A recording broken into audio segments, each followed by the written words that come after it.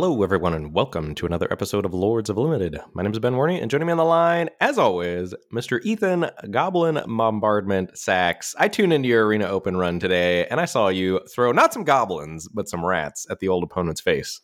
Yeah, this was my first time getting to play, actually maybe my second time getting to play Goblin Bombardment in this format, and all of my days of Rakdos Mardu sacrifice have paid off, Ben, because I had to do some crazy math. I was doing, stuff with Totentons and Goblin Bombardment, sacrificing creatures that turned into rats, and then Imidane's Recruiter giving everything haste and +1/+0 just to narrowly navigate myself into a 3-1. So we're recording here between Draft 1 and Draft 2 on day 2. So hopefully we'll have some tweets out there by the time this episode goes out about us winning some cash, because you, my friend, are 4-0. 4-0, baby. I had some nail biter matches rounds 1 and rounds 2, and then you tuned in and were like, oh, your deck's nuts. These games are easy. You're drawing a billion cards. But I was running super hot when you were watching. I drafted a good deck. My draft was fairly straightforward. I started with Mosswood Dread Knight, the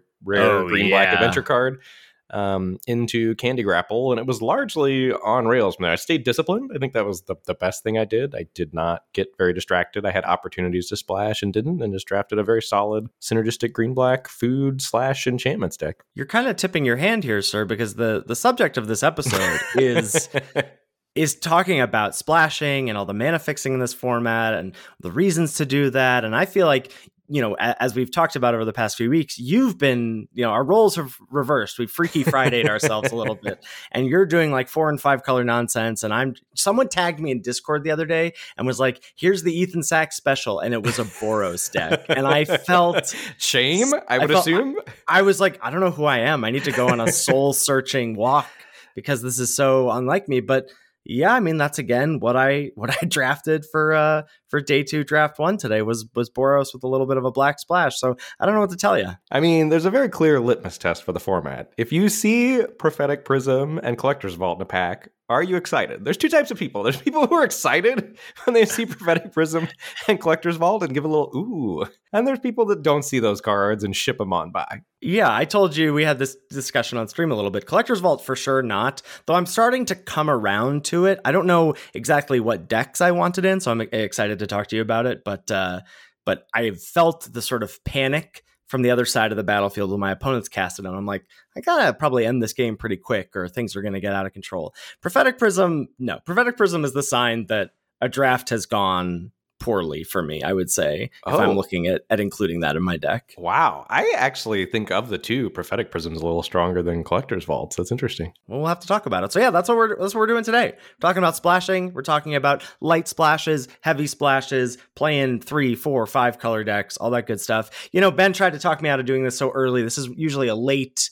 in the life of a format style episode, but I don't think that multicolored decks are that niche. I think it's actually a pretty big part of the format. You could say, you could lump, I don't know, is it 2 buckets? Is it red decks / or is it aggro decks and then these multicolor stew decks? Because even, I don't know, I feel like even a lot of the 2-color decks, unless they're streamlined aggro, and even sometimes if they are, they want to splash. I mean, I think that's a bit reductive for the format. I think it offers more than that if you want to go deep, because certainly, between those two spectrums, there's a lot of 2-color decks that are incentivized to splash off-color adventures or a powerful rare or whatever. And there's, I think, a bunch of streamlined 2-color decks. I mean, some of them didn't get there, but enough of them did that I think the format has quite a bit to offer, assuming you, again, play by the rules of engagement, which is not something we've talked about a ton, but I think aggro's here and real, and I think probably the best thing to do in the format is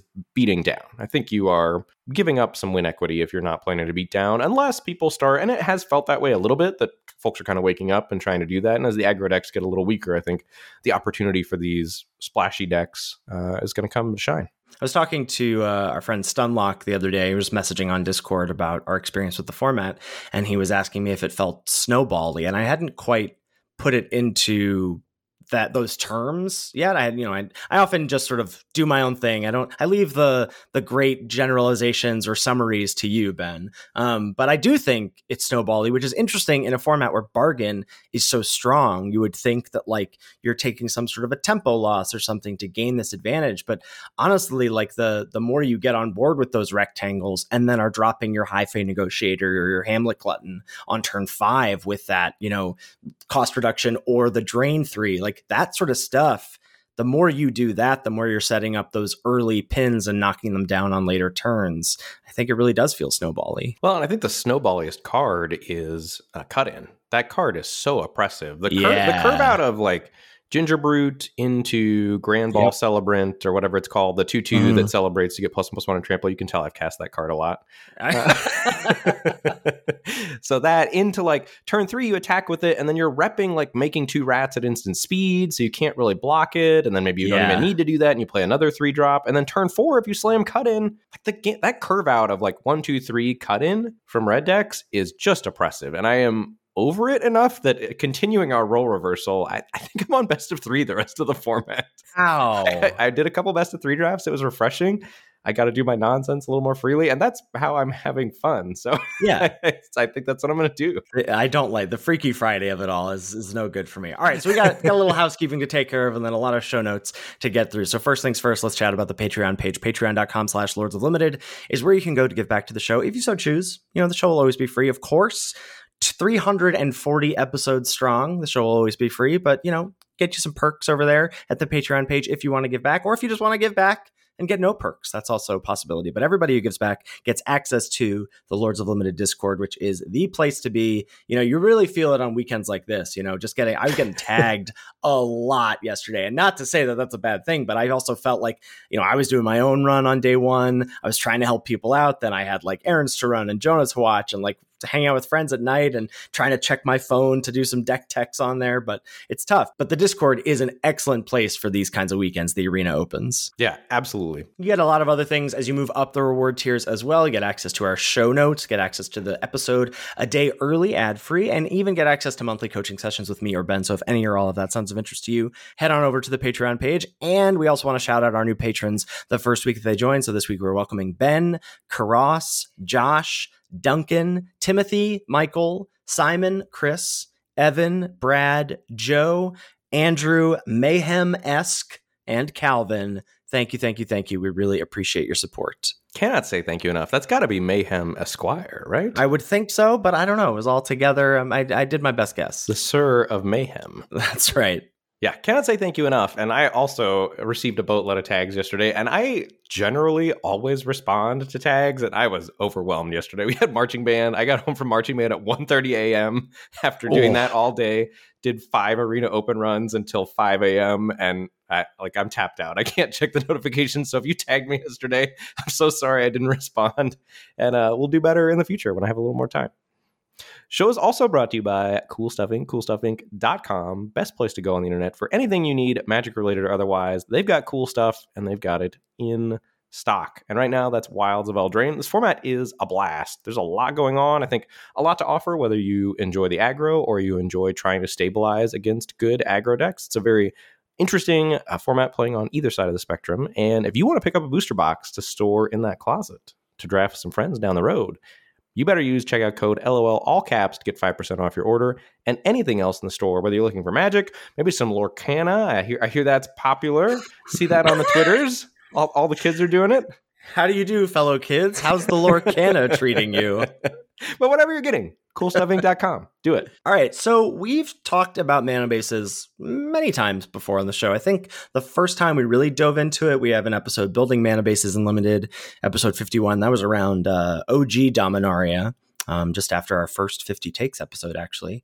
And we've touched on it before. And as Ben sort of tried to caution me or whatever when I was saying we should do this earlier rather than later, was that it's often a sort of later in the format sort of thing, like once we're doing nonsense. But as Ben has said, you've sort of skipped ahead 3 or 4 weeks and you're doing this like 4 and 5 color stuff. I think everybody's realizing that is a piece of the puzzle. And I think it's because, like, first up, if we're going to check in on things, there's a ton of fixing in the format. So much fixing and so much good fixing. So if you look at lands, I think the best land in the format is Edgewallen. That card is incredible. Not only is it going to get you a spell back later, but just the modality of needing it to be the color you need it to be, or potentially if you have your 2 colors already, naming an off-color adventure card or something like that, or just turning on splashes for powerful rares. It just gives you so much flexibility and power while letting you delay the decision in the draft. And I think one of the reasons I've been ending up in these soupy decks so much, this 3, 4, 5 color nonsense, is that I have been trying to delay the decision, and I'm generally doing it by taking very powerful cards. And a lot of the cards that let you delay the decision also help you splash, like Edgewallen. It's a great early pick. You're always going to play it. It lets you avoid committing to something early, and then is going to help you cast whatever cards you pick up later. Well, and it's one of the only ones, as we'll see, the next land that I think is the best fixer is Evolving Wilds. But Evolving Wilds plus the 2 ways to fix in green, in terms of, finding a land or whatever, like actual factual clean fixing, they all search up basics. And so what Edgewallen does is doesn't impact your mana base in any way, right? Because in the moment, it's flexible, whether you need to name one of your 2 base colors because that's how your opening hand plays out, or whether it's enabling some sort of splash for you down the road. So Evolving Wilds is there as well at common. And then we've got Crystal Grotto, which is the scry land that lets you filter, right? It can tap for a colorless or filter. Where are you at with including Grotto in these kinds of decks you've been drafting? I am less high on it than I was at the start of the format. I was pretty high on it week 1. I think I'm only playing Crystal Grotto now in 2 color decks that have off-color adventures. I have to think about it every time. I want to say off-color kicker, off-color adventures. I'm really proud of you. I know. I appreciate the support. That have 2 different colored off-color adventures. So like maybe I'm blue-red and I have a white off-color adventure and a black off-color adventure. That's the situation where I'm running Crystal Grotto, and I think that's it. But it is very good and very important in that situation. So I like it. It is weirdly high on my top drafted commons list because I was super high on it before it came down on it. I'm sure it's still in my top 5 drafted commons. It should not be there. But back to Evolving Wilds, one thing I would really want to hit home that you said, I just want to state it very clearly. The difference between Edgewallen and Evolving Wilds is there's no cost for Edgewallen, right? Correct. There is a cost to playing Evolving Wilds in an off-color basic. Or if you're green, playing a Brave the Wilds, that's the green sorcery, lets you search up a land and bargain it to turn a land into a 3/3. There's a cost to those and putting an off-color basic in your mana base, where sometimes you're going to draw that off-color basic and you're not going to be able to cast spells of your main color. That's why Edgewallen is so incredible. And also to be aware of when you're splashing that there are costs to putting those off-color basics in your deck. Yeah, and then we'll talk about that, I think, a little later down the road. So those are the lands we have at common and uncommon. And then we also have the cycle of enemy-colored creature lands at rare. And these are all pretty great bangers and are kind of worth like splashing by themselves, They're so good. Yeah, I've used the creature lands to splash themselves before, or you play them as a tap source of your color, and maybe you've got a prophetic prism, or maybe you've got a treasure floating around, or maybe, again, you're a 2-color deck with a creature land, and then maybe I'd run a Crystal Grotto to try to mize, turning on the creature land. They've been very impressive. There's something, too, that happens. I don't know if we have this deck as an example a little later on, but there's something that happens when like you have a surplus of sources that, I had, I think, a green-black deck where I was splashing for Goose Mother, the green-blue rare. That's incredible. Makes a bunch of food. It's a giant flyer. That card's getting up my top drafted commons. I played with that card so much. Yeah, I saw you drafting on stream and you opened it. You're like, I have to have opened this more than anybody else in this format. But so once I was already splashing blue, now I'm remembering, I was green-white. And so I was splashing the Goose Mother.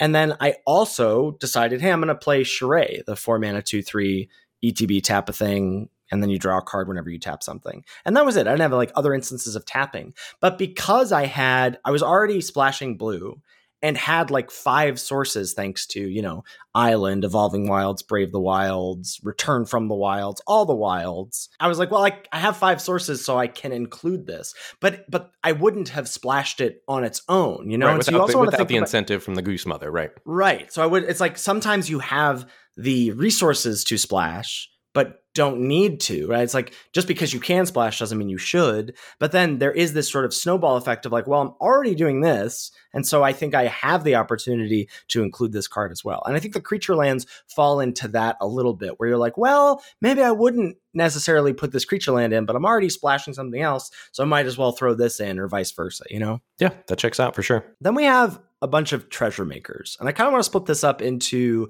maybe we'll chat about the commons and then the higher rarity stuff, the three at uncommon. So we've got Flick a Coin, the deal one, make a treasure, draw a card.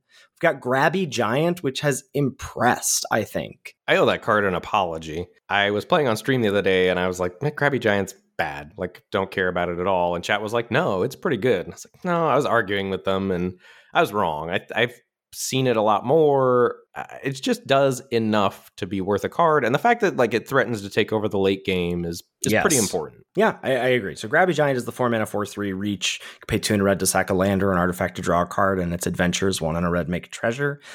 And then there's Redcap Thief, which is the 2 and a red 2/3 ETB make a treasure. This I think is the highly medium of those three personally, but I like Grabby Giant and Flick a Coin quite a bit. Well, except the thing about Redcap Thief is I started being a little higher on it once I put it in the Voracious Vermin, Sweet Tooth Witch category of cards in my head, where like you get the treasure and maybe you're using that to splash, maybe not. But in decks that care about bargain, like Redcap Thief's a fine include. Yeah, and again, maybe that falls under the medium descriptor, but I guess I had it at bad and I'm probably at medium on it now or something. Yeah, I think the reason I get tripped up with Redcap Thief in terms of like my evaluation of it is that it's a 3 mana 2/3, and I like don't want that in my aggro decks. But I think there is a space for red to exist with that isn't hyper aggressive, where it really takes advantage of the thief. Right, which is where Thief and Grabby Giant I think both shine. Yeah, for sure. So then we move on to the uncommons, where we've got what I think are like bad / niche cards. Several of them are labeled bad. I'm going to push back on that. So we can both agree that Korvold and the Noble Thief is bad. That's the 4 mana Red Saga. First 2 chapters makes a treasure, and then the last chapter you exile the top 3 cards of your opponent's library and you can cast them this turn. Yeah, card's unplayable. Okay, Discerning Financier. This is the land tax creature, the 3 mana 2/3. You know, if they have more lands than you get a treasure, and then you can give your opponent a treasure to draw a card. You like this card now? I do. I didn't initially. I was also pretty low on it with you after being very high on it to start, playing with it, coming down, realizing it wasn't that good. But if you value Collector's Vault pretty highly, like Discerning Financier starts to look a lot better because you can pump out your own treasures and then pay 3 to get, like, you aren't reliant on your opponent for the powerful ability of the card, but then you also get to sometimes mise the powerful ability of the card. And the times you do, like the times Financier is on, it's a good card. And then you also have ways to turn it on yourself with Collector's Vault. So I do think there is a place with Collector's Vault where you're happy to play Discerning Financier. Well, I mean, let's talk about Collector's Vaults. This is a 2 mana artifact. You pay 2, tap, draw a card, discard a card, and make a treasure. I wrote meme / niche. Honestly, how dare you? and I would assume prior to this format that this was your I've been kidnapped tweet. Like, who are you? And what have you done with Ethan? I mean, as I said, I've started to, I feel the pressure of that card from the other side of the battlefield. I have not included it in a deck yet myself. Can you speak to the power of Collector's Vault? I can. So it does everything you want. I mean, Discerning Financier aside, just as a card, it helps you splash off color adventures. It's over the course of a long game going to make sure you draw more spells than your opponent. And also these decks that are splashing a lot, this is the most important function of the card. The decks that are splashing a lot tend to suffer from having some air, because there's cost to splashing, right? So you have to load up on Prof Prisms or maybe whatever. You have more mana sources than you might like to enable all your splashes. And Collector's Vault, once you stick it to the battlefield, lets you churn through that air and find your business, and also make sure you have the treasures to cast your business. And once you start doing it, like the first one's kind of costly, but after that, it really only costs 1 to loot if you need it to, which is also quite good. The card, I think, I would just argue in controlling decks, Collector's Vault is a good card. You have to make sure you surround it with things that help you not die. But if you do that, I think it is a powerful card. I buy all that. I buy it for sure. All right, I'm going to look out for it some more. And then rounding out the fixing, we've alluded to the 2 green spells that search for a basic, Brave the Wilds, the single green, and then Return from the Wilds, the 3 mana, find a land, and then you can also get a 1/1 or a food. And then we've got 3 ways. So not only do we have the lands, We have some green fixing, like always. We have a handful of treasure makers, largely in red, that let you splash around. But we also have 3 ways to filter mana. The 2 best, we've got Root Rider Fawn, another green fixer. This is the one in a green 1/3. It taps for a green mana, and you can also pay 1 and tap it to have it filter any color of mana. Root Rider Fawn's good. It's interesting to me that you like, I think we've done role reversal on that card too. Yeah. I'm down on Root Rider Fawn. I mean, I think it's a good card, but I am lower on it, for example, than Prophetic Prism, because I value the colorless aspect of Prism. And I think the green decks that rely on Root Rider Fawn for fixing often don't always necessarily want acceleration. And if that's your card not replacing itself for fixing, I do think you can be prone to flooding out. Like some of the green decks that really want to go deep on colors are very prone to, like, I don't really want to run like 20 mana sources, but I kind of have to enable all my splashes. And I think Root Rider, I've caught myself in that spot a couple times with Root Rider Fawn. Not to say that the card is bad. Card is good. I just have come down on it a smidge for that reason. I much prefer it as like it's a redundant thing, or like I've got a couple fawns plus something else. Because what I'm really trying to do is not impact my main mana base, right? So like the more that I have these cards that I don't have to put basics in to splash, I really like it. So I shouldn't make it sound like I'm anti-Prophetic Prism. I like Prophetic Prism just fine, but I'm not like excited by it in packs. And a card that I am really unexcited by is Scarecrow Guide. I think we can agree that is a bad way. That is a sign that something has gone wrong. Yes, I've been in that spot before and I'm not proud. Yeah. But with Root Rider Fawn, this is, I think, something else we're going to talk about in the episode, but you're not cutting lands for Root Rider Fawns, right? Like it's so tough to cut lands for that card. Yeah. Well, we'll talk about like what our considerations are for land count and all that as we get deeper into the episode. So let's take a quick ad break and then we'll be back with considerations for fixing. How's sleep going for you these days, Ethan?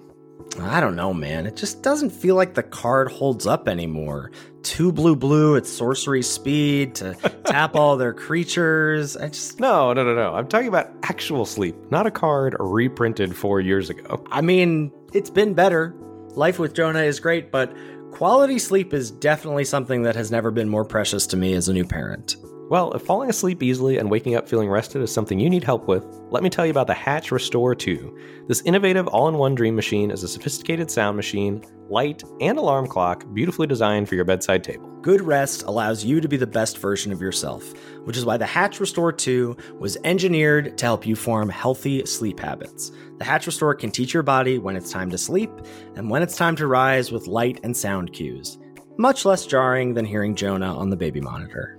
With Hatch, you'll sleep deeply with a variety of white noise or other nature-inspired sleep sounds. Ethan knows that I need my 7 hours of sleep before we record, and the Hatch Restore helps ensure I get just that. Like a good draft deck, great sleep can't be forced, but the Hatch Restore is here to help. Right now, Hatch is offering our listeners $20 off your purchase of the Hatch Restore and free shipping at hatch.co/LOL. Sleep deeply and wake gently with the Restore. Go to hatch.co/LOL to get $20 off and free shipping. That's hatch.co/LOL. And now, back to the show. Okay, so the reason I broke up the ways to fix into those categories, not by like colorless and green and red, but rather by what they do, is because I think what they are, what they do is more important in terms of like how we're approaching splashing and fixing and all that stuff for deck building, right? Yeah, for sure. Absolutely. So lands, right? So Evolving Wilds, Edgewall in for sure, at top of the heap, Edgewall in. Then Evolving Wilds, the duels, Grotto sometimes. They have the lowest cost in terms of putting them in your deck because they don't take up a spell slot. Now, the difference, the reason that Edgewall in is very flexible in the moment and Evolving Wilds is different is because Evolving Wilds, unlike, when we have common duels or gates in the Ravnica block sets or whatever, Evolving Wilds means if I'm going to splash, I have to put a basic in, right? So I'm red-black and I got to put a plains in so that I can have Evolving Wilds plus plains plus Prophetic Prism for my 3 sources for this, white splash I want. Right. And we should, I think, just probably state that straight up if we're trying to help people with mana bases here. If you're splashing one card, single pipped, the rule of thumb is you need 3 sources, 3 ways to find that color of mana for that card. Once you get to 2 cards, You want 4 sources, like 4 ways to search up basics, maybe 2 Evolving Wilds, a Plains, and a Prophetic Prism, whatever. Once you get into 3 cards, like you're pushing just being a 3-color deck, but like 5 sources is kind of acceptable. Any more than that, and you are full on 3 colors. You're full on 3 colors. And wanting like 8 sources because that's essentially a main color. And double pipped cards, you can't splash. Like you need to get to at least 6, 7 sources, preferably 7, for a double pipped card on the splash. Yeah, for sure. And how are you thinking about treasures as we move into that category? Like, what are your thoughts about relying on treasures for your splashes as you're building your mana base for your deck? I prefer not to, because I think that devalues the treasures in some way, because sometimes you need them to ramp, or sometimes you need to cast your 4-drop when you missed your land drop or whatever. Then all of a sudden your deck gets worse. I like them mostly for just mising off-color adventures rather than actual factual cards. Maybe you're splashing the Ingenious Prodigy, the blue X01 Skulk, gets X plus almost 1 counters when ETBs, and then you can remove a counter to draw a card. I mean, that's good enough that you probably would use treasure to splash it, but then you're in the spot where I described, where like you really want to save your treasures for that card, so you just have to understand that they're earmarked specifically for that card, and I don't love that feeling with my treasures. I totally agree. I think ideally you're not pinched on them, because you don't want to be in a spot where like you can't use that treasure because you're, worried about the 1 in 27 time where you top deck the card that you want to splash, so you can't use the treasure to ramp or to bargain something or to draw a card with Grabby Giant, right? Like you just don't want to be in that spot. So I agree. You want them for one-off splashes, and ideally they're incidental, like the off-color adventures. The search for basics, as we've talked about, that fixing has an impact on your mana base. And you have to consider this versus ways to filter mana. And I think even thinking about the filters like Root Rider, Fawn, and Prism, like Prism is going to be left alone. Right? It replaces itself, and it's on the battlefield, and it's going to be left alone. Like, are you going to be in a spot where your Root Rider Fawn, your opponent attacks you with a 2/1 or a 2/2 or whatever? A 2/2 is even better because it's sort of like a free attack for your opponent, because they can say, hey, I've got a trick. And are you so worried about risking the Root Rider Fawn that you can't engage with it in combat until it's, helped you splash or whatever? That's a similar enough spot as the treasures, that like you don't want to put yourself in those positions. Like you want your splashes, I think, to be more incidental with Fawn. Yeah, just more flexible. You want your splashes to constrict you as little as possible, ideally. So this sort of, I think that the idea of, Brave the Wilds and Return from the Wilds less so, but Brave the Wilds for sure, like as a way to fix your mana. I mean, Brave the Wilds is just sort of like, I feel like it's a mindset, of like, it's a way of life. It's a way of life. It's just like, all right, I have to have, I don't know, often at the minimum 8 green sources, but ideally like 9 or 10. And I want them to be untapped green sources, right? Because not only do I want to ensure that I can cast Brave the Wilds on turn 1 if it's in my opener, but I also don't want to, and I may be jumping the gun here a little bit to a point we'll have later, but one of the things I think about when I'm building these like base green multicolor decks is I really don't want to have to use my Evolving Wilds to find a green source. It's pretty disastrous because like, and I know you still think about it, you include it as like, all right, this is one of my green sources, but ideally the green sources are the thing you can rely on. And then you're often in these 4 or 5 color soup decks, you're really going, all right, this one wilds or these 2 Evolving Wilds are really dedicated to searching up, this mountain and this plains. And if you have to pinch that to find your base color, it really reduces the efficacy of those cards down the road. Well, that's one of the reasons I'm so high on Prophetic Prism and Collector's Vault. And again, like, just to be clear about the format, if you're putting Prophetic Prisms and Collector's Vaults in your deck, you need to include a lot of cards to help you not die to aggro. You have to build your deck in a way that you're planning to not lose to aggro, because those are significant costs when that's your turn to play against a red-white Celebrate curve out deck. But assuming you pay those costs, like all of the green decks, there are really like for Brave the Wilds and Root Rider Fawn, your mana base gets tight because you do have to get to 9 green sources. Like, I think green's a little better at splashing 1 color than it is almost going 5 color, because the prophetic prisms and the collector's vaults take care of the 5 color thing for you without requiring a certain setup of your mana base. Whereas the green cards that fix, your mana base starts with 9 forests, and then you have those the rest of the slots to try to figure everything else out with.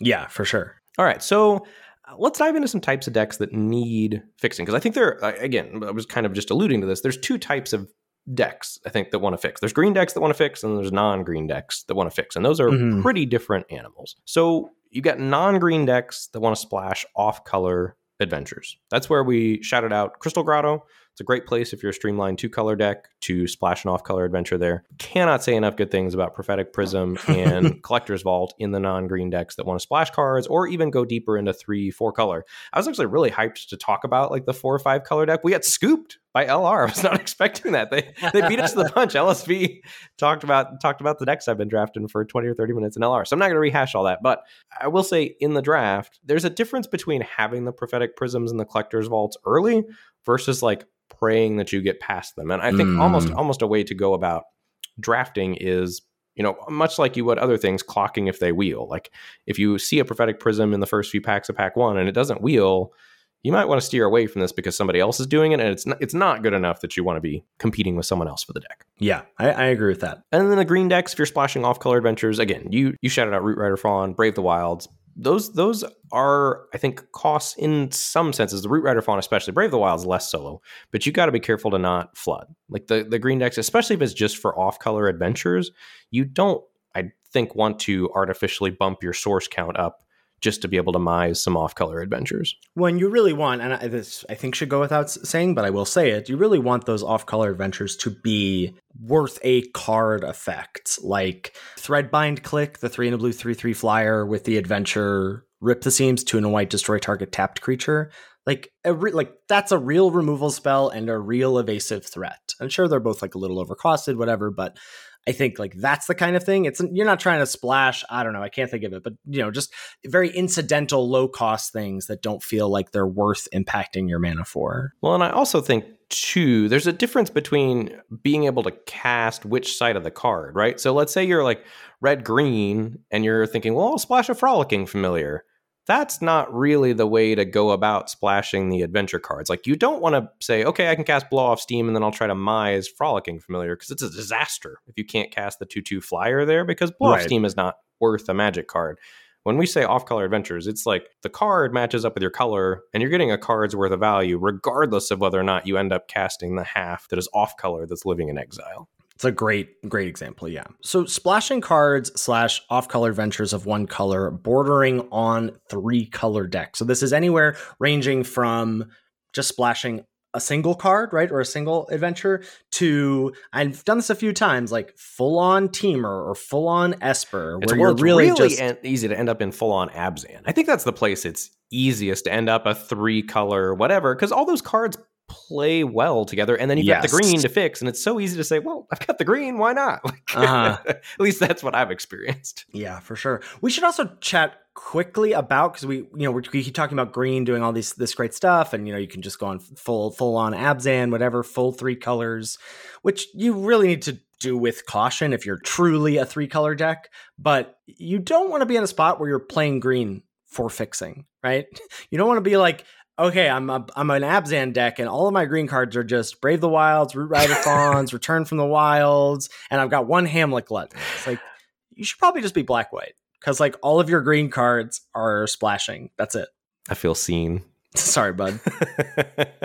But so once you get in these decks that are like casting actual cards, that's where I start to like Brave the Wilds, Evolving Wilds way better. That's where you're more willing to start to impact your mana base and construct in a certain way. When you got like bomb level cards or premium removal level cards to try to splash versus just splashing the off-color adventures. There, I think the Crystal Grottos, the Edgewall Inns, maybe an Evolving Wilds plus 1 basic or something is good enough for those off-color adventures. Makes sense. And then also, I think, again, this is what LSV was shouting at the end of LR, where you're a base 1 or 2 color deck that's just playing 5 colors. And again, like these are the decks where Prof Prism and Collector's Vault shine, because you can be like 9/8, like you're 9/8 blue-white with 2 prophetic prisms and a collector's vault, and then you can splash single pipped cards like pretty freely once you get to those 3 sources. And it's not hard to be the only person in the pod that wants prophetic prisms, in my experience, because so many people have the mentality right now of it's an aggro format, you got to get on board, it's a cabs format. They were talking about that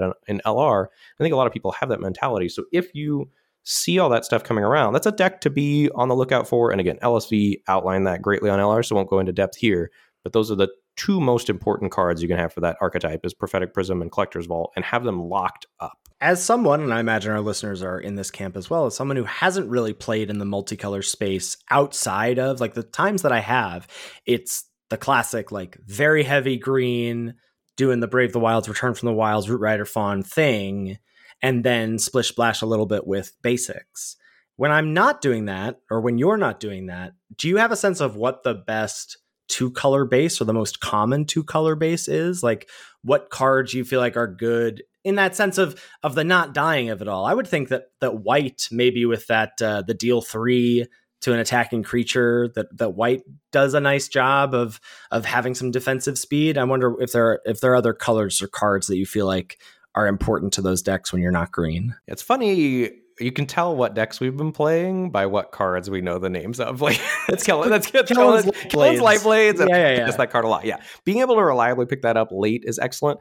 Red is also great because you get Torch the Tower. I mean, really, it doesn't matter. It's whatever colors you get cheap removal in. But for me, it's more about like what I was talking about in the previous 2 episodes, where the format to me is more about spaces. Like which space do I want to play in? Like I've liked Jeskai, like Jeskai Control or Grixis Control, but it's just wherever you get the incentive to go and what spaces your good cards incentivize you to play in. Like if you're getting the Threadbind clicks plus some Torch the Towers, you're incentivized to go Jeskai. But if you're getting some Threadbind clicks plus Candy Grapples, you're incentivized to go Esper. Like it's just wherever the good cards you see push you. And that's the beauty of Prof Prism and Collector's Vault, is they let you get pushed wherever because they're so flexible. And have you ever had the situation where you get the Prisms / Collector's Vault early and you set yourself up for the soup deck and you don't get the goods?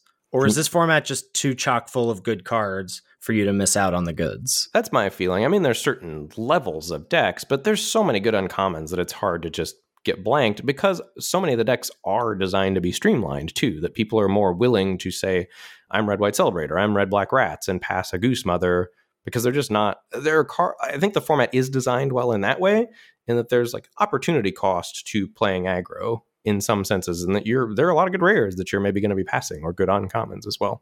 Yeah, I buy it.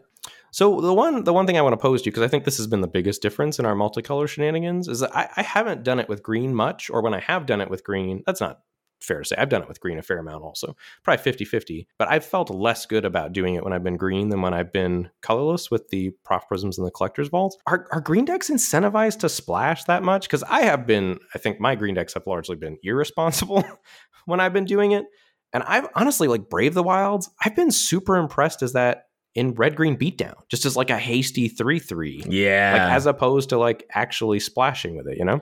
Yeah, and I think like, I mean, my best green decks have been black-green food, and shout out to you way back when you were like, I think black-green is food and it's very streamlined.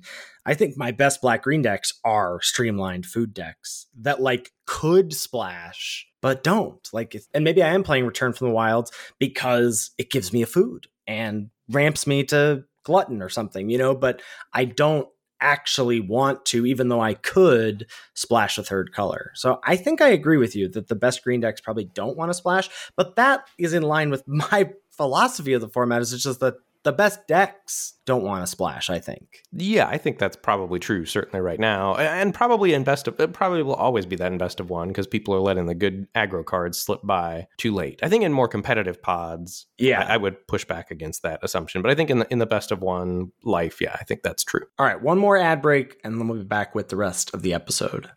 This podcast is sponsored by BetterHelp. Do you ever find that just as you're trying to fall asleep, your brain suddenly won't stop talking? Do your thoughts start racing right before bed or at other inopportune moments? As a content creator or any kind of freelancer, it's really easy to never have an off switch. There's always 15 more minutes of editing, or a collaboration to reach out about, or a project to finalize, or the next big idea. It's great when those thoughts are positive, but it's just as easy for them to do a 180 and then you're feeling overwhelmed, stressed, and under the pressure of the next big deadline. Turns out one great way to get rid of racing thoughts is to talk through them. Therapy can be a great opportunity to pay 2 mana to cycle away those negative thoughts and find some mental and emotional peace. If you're thinking of starting therapy, give BetterHelp a try. It's entirely online, designed to be convenient, flexible, and suited to your schedule. Just fill out a brief questionnaire to get matched with a licensed therapist, and switch therapists at any time for no additional charge. Get a break from your thoughts with BetterHelp. Visit betterhelp.com/lords today to get 10% off your first month. That's BetterHelp, HELP.com/lords. And now, back to the show. So let's talk about reasons. We talked about all the ways to fix, all the decks that want to fix. What are the reasons to want fixing or to splash? And I think the biggest one is powerful bombs. The Goose Mama. The Goose Mother herself. And I think just worth shouting out, as we've talked about mana bases before, Ben's alluded to, LR did this earlier this week as well. So there's a lot of content out there, but just to really hammer home, to put it, in writing here, or in podcasting, I guess. put it on Apple. Put it company on that's going to last forever. There we go. Is that splashing is a cost, right? Limited mana bases for 2 color decks are bad, right? Having a 9-8 split or a 10-7 split, whatever. We've all mulliganed when we have 4 white cards and 3 mountains in our opener, right? So limited mana bases are just not great in general. And then you add to that this impact of even just 1 basic. We talk about, I just never, ever, truly never want to run 2 off-color basics of my main 2 colors, unless I'm, dipping into that full, hey, I'm just fully embracing Teamer and I'm really 6/5/5, 2 wilds and edgewall in, whatever. But you really don't want to be impacting your main colors that much with the lands because of the cost, right? You draw the card you're trying to splash and you don't draw the way to cast it. That's a mulligan. You draw the off-color land and you need your second color of your base 2 colors to cast most of your other spells. You don't do that. That's a cost. That's a mulligan. So you're really trying to avoid those games. And that's why the cards that you're splashing and the way you're constructing your deck has to make up for those times where that's going to happen. Well, and I think it has to do with power level, right? Yes. So the better the bomb, the more you're willing to stretch your mana base, because when it works out, you're presumably going to win the game when you cast that card. So correct. Maybe with a Goose Mother, you're willing to run 2 off-color basics. But I agree with you. I'm trying to avoid that situation like the plague. And that's when we alluded the off-color adventures. That's more like the Crystal Grotto, the Treasure, or the 1 Prophetic Prism to mize your off-color adventures. Because when it doesn't happen, it doesn't matter. You still had a card that you could cast. So I think what you're trying to conceptualize for yourself is the power level of the card you're splashing versus the cost to your deck's mana base, and trying to marry those in a way that you are happy with. And I think the other place that people get themselves in trouble with bombs is when you cast the cards matter, right? Some bombs are great because they come down on turn 3, like Lord Skitter, the 2 black 3/3 that makes 1/1s. That card's excellent. And I would probably splash it, but it's going to be way less powerful as a splash than it is in a black deck where you can reliably cast it on turn 3 every game. So just making sure you're aware of that too. The timing of your splash cards is likely to be delayed, and change their power level in your brain as a result accordingly if that needs to happen. I totally agree. I'm glad you shouted that out. So next reason to want to splash is stuff that is filling holes in your deck, right? This comes up especially in Sealed a lot. We just had the arena open on day 1. Some pools don't have removal in their main colors, and you really need removal in Sealed. So that's when you're dipping into a third color to fill holes. Ideally, that shouldn't be happening to you in draft too much. Yes, I agree, right? So I think the days of splashing for removal or card draw or engine, I think in draft that's not happening that much. I want to shout out again, not only are there certain bombs that are better splashes than others, or that are better cards when they're in your main colors than not. Same goes for removal. Do you want to splash Torch the Tower? I'm talking about as is that your singular red card you're splashing, right? Are you also happy to play Torch the Tower on turn 7? I think Ben is nodding his head aggressively, sort of sheepishly so. But I have a comparison of like Torch the Tower, which is single red, deal 2 or 3 if it's bargained, and Witchstalker Frenzy, which is the 3 in a red, deal 5 to a creature, and the cost is reduced for every creature that attacked that turn. Like, for my money, Witchstalker Frenzy is a better splash because by the time you assemble splash, source plus splashed card, Frenzy is still going to be very impactful, whereas Torch the Tower, less so. I agree with everything you're saying there, but I do think Torch the Tower is good, specifically in the decks I'm shouting out with Prof Prism and Collector's Vault, because your whole goal is to not die to aggro. And a lot of times you end up with 5 or 6 sources of colors you maybe even only have one basic of. And the choking point oftentimes for the decks is mana. And Torch the Tower is so efficient that, like, even if you're not doing it till 5, it helps you stabilize against the aggressive start still, I think.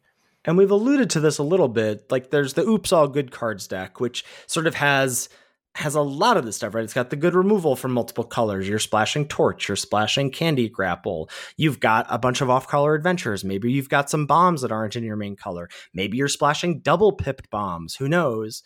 But this is like the most complicated deck to build because it requires you to take fixing highly enough, right? And enough fixing that you don't have to mulligan more than usual because mulligan's going to be detrimental to you. You have to have a functional base 2 color or base 1 color deck. And you've talked about this already a little bit, but like you also don't want to have a lot of air because oftentimes the amount of sources you need, the amount of cards that make mana, and even Prophetic Prism is that would go in the air category, right? It's cheap, but it doesn't do anything. But less so in the air than something like Root Rider Fawn. Like, not to keep harping on this, but because Prof Prism replaces itself, you're not like down a card. Whereas if Root Rider Fawn, like if your opponent's beating you down with 4/4s, like Root Rider Fawn's looking pretty embarrassing in that spot late in the game as a top deck or something. Yeah, so that's the kind of deck where you need to be thinking about all of those like recipe pieces of defensive speed, removal, card draw, so you make up for all of the sources you have, because you can have 19, 20, 21 ways to make mana in these like Oops All Good cards decks, these sort of classic 4 or 5 color control decks. It's just a lot of moving pieces in the draft and in deck building. Yeah. All right, let's move on to some reasons you might want to play something other than 17 lands, because I think the green decks especially frequently do want to play something other than 17 lands. So starting point is you want to play at least 8 sources for your primary color, and these green decks that are fixing, bump it up to 9. Mm-hmm. I'm sure you've gotten this question on stream, even in the little you've been streaming, because I've been inundated with it. Does your first Brave the Wilds replace a land? Yes. Yes, I agree, except you are like criticizing my Arena Open deck today. There was a Brave the Wilds in my sideboard, and you're like, sir, please, that's free real estate. The one thing I will say, if you're pushing lower than 17 lands or maybe going higher for whatever reason, I think one of your goals, if you're playing any deck in this format, should be to stumble as little as possible, because there's such a huge cost to stumbling against the aggro decks, and that Brave the Wilds being a tap land can be the difference between, winning and losing, I think, when you're facing aggro. But I do agree in general, the first Brave the Wild should straight up replace a land. Well, and the other thing that I will say is be careful about bargaining this card. Like, just because you can bargain does not mean you should. Like, it's not free to turn your land into a 3/3, because it can really then get torched or grappled. And now you've been Stone Rained, which can be an absolutely punishing move, in those middle turns of the game. If your opponent's now all of a sudden a land or 2 lands ahead of you because of what you chose to do with Brave the Wild. So even though it's replacing a land in my head in deck building, certainly the first copy, I'm not, auto bargaining it during the games. And I think with the second copy, I'm much less willing to replace a basic. Like, my sweet spot for Brave the Wilds is like 2 Brave the Wilds, 16 lands in a controlling style deck, because those decks often want to never miss land drops as well. Yeah, I'm trying to think I think 15 is the lowest lands I've played in this format. Thinking about Lord of the Rings, I definitely was down to 14. Maybe I did 13 at one point with a 5 or 4 many partings deck. But, we see those single green search up a land effects. And for me, the first one always replaces a land. And then beyond that, it definitely gets a little trickier. And the reason these are specifically the ones that replace lands is because they cost 1 mana. It's way different when the effect costs 2 mana. Certainly much different when the effect costs 3 mana, like Return from the Wilds. Like, I'm certainly thinking about that in terms of how much I'm flooding, but it's not like I go, oh, I have a Return from the Wilds, I'm cutting a land. Right, that's where there's tension in the green decks. We also missed a fixing card that just popped into my head. We didn't shout out Utopia Sprawl. That's one of the premium ways to ramp and fix. I have gone 14 lands in a deck that had like double Brave the Wilds, Utopia Sprawl, and like a Root Rider Fawn or Return from the Wilds or something like that. So I have pushed it a little lower in green decks because if you're not careful, that source count can get way too high. Yeah, that's a really just good like point. Not sources. You can never really have too many sources of a color. Like the actual number of cards that make land. Like you want to try to keep that near. Yeah. You want to keep that a little lower. How do cheap cantrips affect your land count? We don't really have them. I guess we have Sleight of Hand in this format, but that's not like a super playable card. But like Birthday Escape in Lord of the Rings, like, did that affect your land count at all? If you have cheap cantrips, does that make you reduce lands? I would say generally no. In Best of One, I'm more likely to go to 16 when I have cantrips, I think, just as a general thing. But in Best of 3, I really like hitting land drops. I think generally no is the answer to that for me if I'm playing Best of 3 Magic. The more power level creep exists in design, right? The more these sets feel so synergistic, so powerful. It just feels like Cube. Like, you don't want to miss land drops in Cube ever.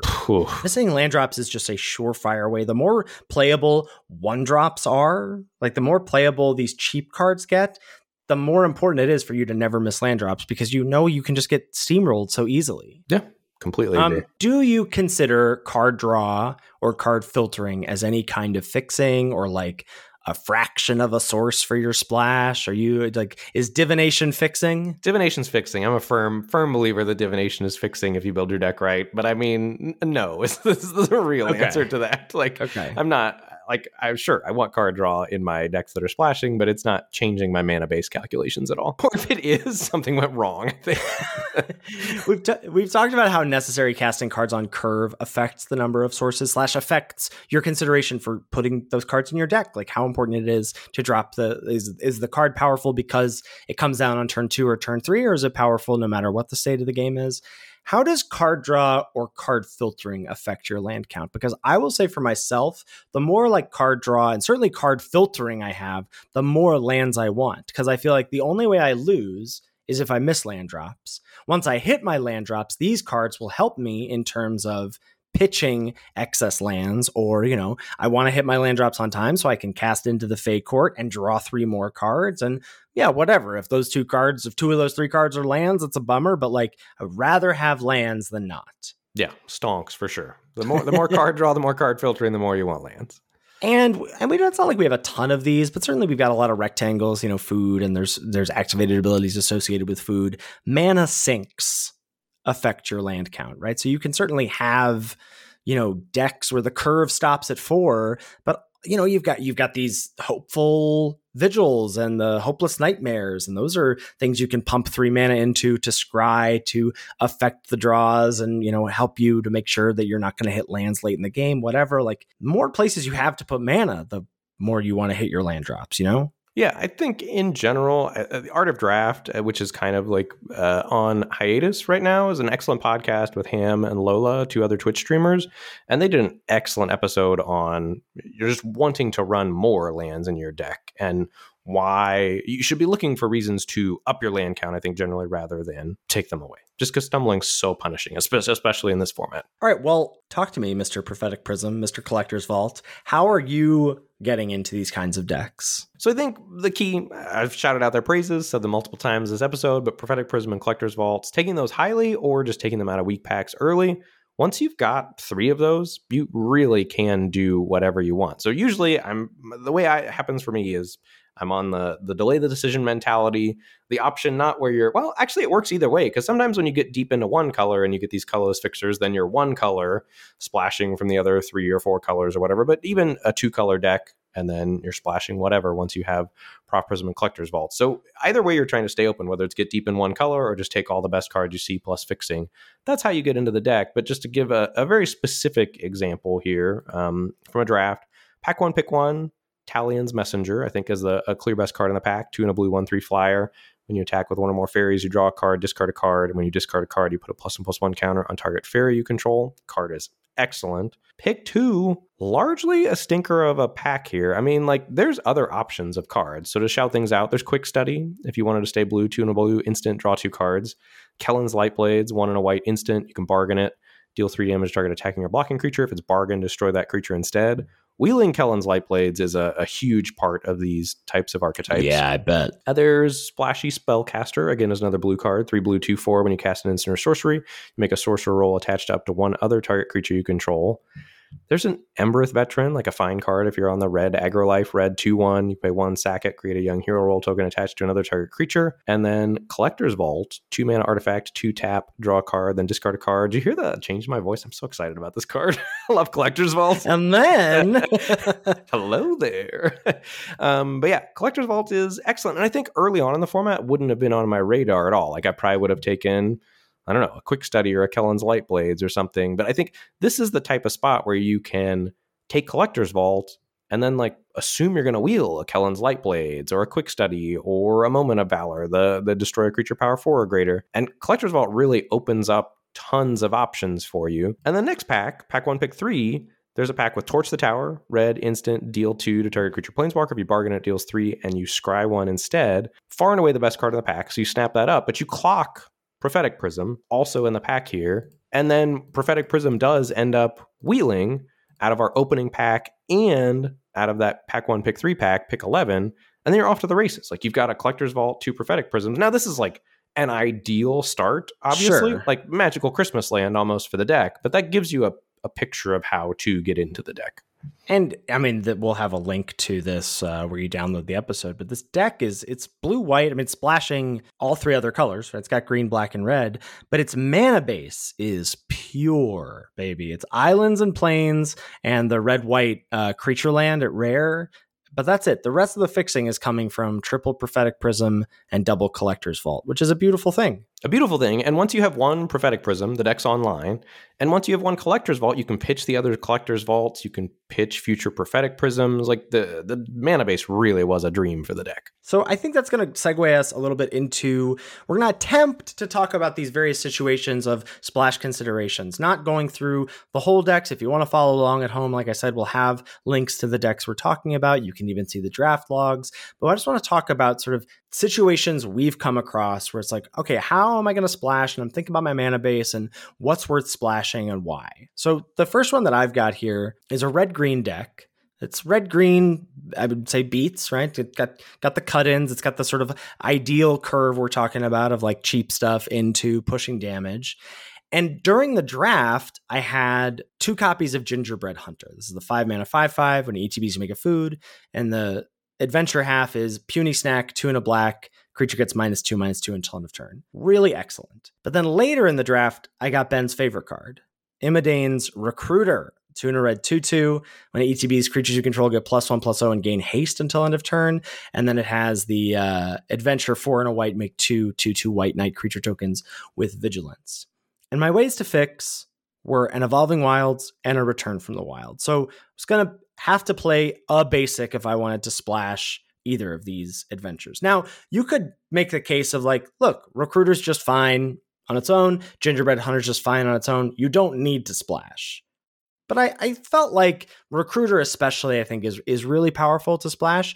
And I also think you could make the case for, well, you've got the fixing for both, right? You could just run a Plains and a Swamp, play the Gingerbread Hunters, play the Imadane's Recruiters, and have the opportunity to splash both the adventures if you can. I think the 2 off-color basics in that situation is too impactful in a negative sense for my overall success rate with the deck. Yeah, and this goes to like almost like a philosophy thing about what you want to do in draft or what you picture your deck working out as, right? You describe this as a red-green beatdown deck, and generally the more aggressive your deck is, the less you want to splash because the more you need to cast your cards on time to try to end the game quicker. Like, splashing generally means you want the game to go longer. So it seems like you made the decision here that you wanted the games to be shorter, less cost to your mana base, and so you chose to splash only Imadane's Recruiter off an Evolving Wilds and a Plains and to leave the Gingerbread Hunters on the sideline. question I have for you is, were you not interested in 5 mana 5/5 make a food? I think I wasn't. I mean, I was just a little worried about the height of my curve here, and what I was going to cut in its stead. But I certainly could have played it, not to get into the weeds about like what we wanted to run instead of it. Like, you could have cut the Red Tooth Genealogists. This draft was a little wonky. I ended up having to play 2 Territorial Witch Stalkers, the 2 mana 2/3 defender, but if you have a thing with power 4 or greater, it gets +1/+0 until end of turn, which is perhaps an argument for playing the Hunters as more ways to enable that to attack. Right. That's what I was getting at also, too. I think if you mentally make this, it sounds like you were on the mindset of beatdown deck, which was why you made the decisions you made. I also think there's a world where you switch to, I am going to stretch my mana base a little bit and play these Gingerbread Hunters and also play a Swamp.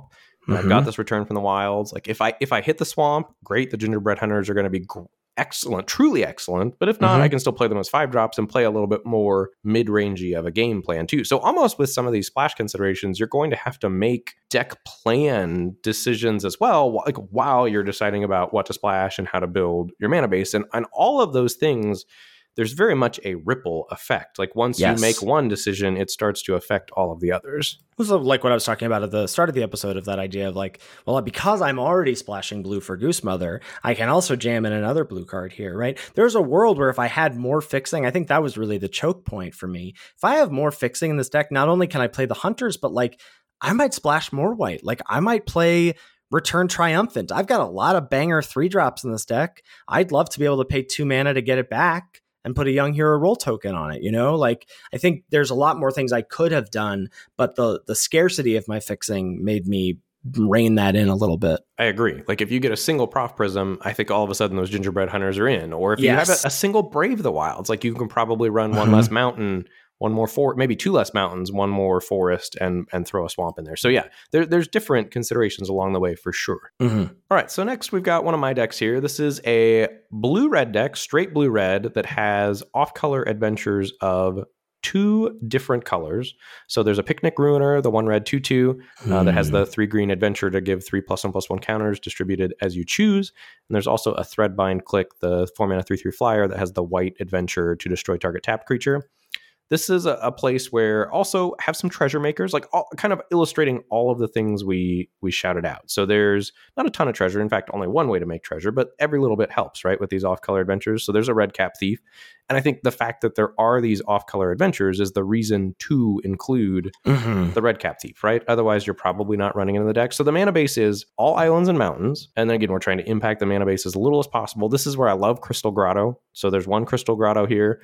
There's an Edgewall Inn. Again, we shouted that out as a great way that's free. It could be a blue, red, or if I have Threadbind Click in hand, I'll choose white. If I have Picnic Ruiner hand, my mana's going okay, I'll choose green. And then I had 2 Evolving Wilds also. Chose to leave 2 Evolving Wilds on the side because I didn't want to have to run off-color basics for just off-color adventures. But you better believe if I'd seen some bomb rare, I would have been throwing in some basics and those Evolving Wilds to splash. So that goes back to the power level of what you're trying to splash and how much you want to impact your mana base there. And do you not play Evolving Wilds in a 2-color deck, sir? Sometimes. Sometimes I'm really worried about stumbling in this format. Yeah. Already had a tap land in Edgewall Inn. Sure. So I felt like my mana base was largely fine. And I think in this format, I'm less inclined to just jam an Evolving Wilds in a 2-color deck because the tap land can be so brutal against aggro. But yeah, general, that's funny that you fired that off of me, because generally I am of the mindset of, I'll toss an Evolving Wilds in my 2-color decks. If I have a lot of 1-drops, that's when I feel bad about the tap lands. Otherwise, I feel okay. But so I am often playing, at least I would play only 1 though. So I feel like I'm still cautious in the way that you are, of like, I don't really want to run so many tap lands in my decks because of stumbling, but I'd probably play the 1 here. But yeah, it's a great example of the 2 adventures to splash here. And do you agree, no off-color basic, even if you're running Evolving Wilds? Yes, for sure. It's just so impactful. Like, I mean, when we should talk about like why is Crystal Grotto such a cost? Like we've sort of talked about, it's actually pretty good in, these sort of situations. The reason it's such a cost is it's just auto stumbling for you, right? It's making all of your spells of any color cost one more. And so that's why the splashy aspect of this has to be so contained. Like the Scry 1 really makes up for some, but not all of the drawback that this card has. All right, I've got another deck here of mine that's a similar situation, but kind of the opposite scenario due to power level. So this is a base white-green deck that's very powerful here. And rather than 2 off-color adventures, has 2 off-color bombs that we're interested in splashing. There's a Fawn's Bane Troll, 2 black-green for the 4/4, and makes a monster roll attached to it, and then you can sack a roll to fight something. And there's also my format staple, the Goose Mama, in the deck as well. Your top drafted common, you said? It's getting close. I have to be up to double digits copies of this card already. Wow. And the mana base is 1, 2, 3, 4, 5, 6, 7, 8 forests and a restless cottage. That's the black-green tapped dual man land. And so that's 9 total green sources, 8 untapped for 2 Brave the Wilds. Yeah. That let me search up a single swamp and a single island. So I've got 4 black sources with the restless cottage, the swamp, and the 2 Brave the Wilds. Plus a return from the wilds. Also a return from the wilds here. I didn't even see that, yeah.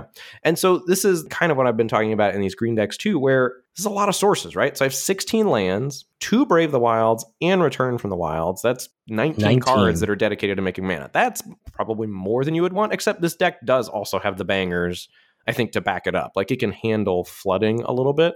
Well, and it's got places to put mana as well. You've got 2 tough cookies where you can animate food. So you've got the Yenna Red Tooth Regent. That's the green white rare that copies auras. You've got things you can do with the mana. And the nice thing about Brave the Wilds that we haven't quite shouted out is that even though it does like lend you towards flooding, a lot of the times when you are sort of quote unquote flooding, bargaining it later does then turn it into a real thing, right? You get to turn a food into a 3/3 or something. For sure. And worth noting here, I did choose to leave Crystal Grotto on the sideline opposite of the other deck because I don't want to add 1 to my Goose Mama. I don't want to add 1 to my Fawn's Bane Troll and all the other cards in my deck. I've got the sources I need just from 2 Brave the Wilds and the Return from the Wilds and the rest basics. Right. So Crystal Grotto is not a card that it's not just free, as we're talking about, and it's not a card that you're like, well, I'm already splashing, so I might as well include it. You're actually hoping to not play it, I would say. Like the last deck we looked at was an example where it's like, this basically lets me double splash these incidental cards. And that's really where I think we're coming down to of like the 2 camps are the splashes incidental? Like if I can do them, great. If not, no biggie. Or do I really need to be able to cast these cards? And like Goose Mother and Fawn's Bane Troll, for sure. Like she's like, I absolutely want to be able to cast these cards. I want to be able to cast them consistently whenever possible.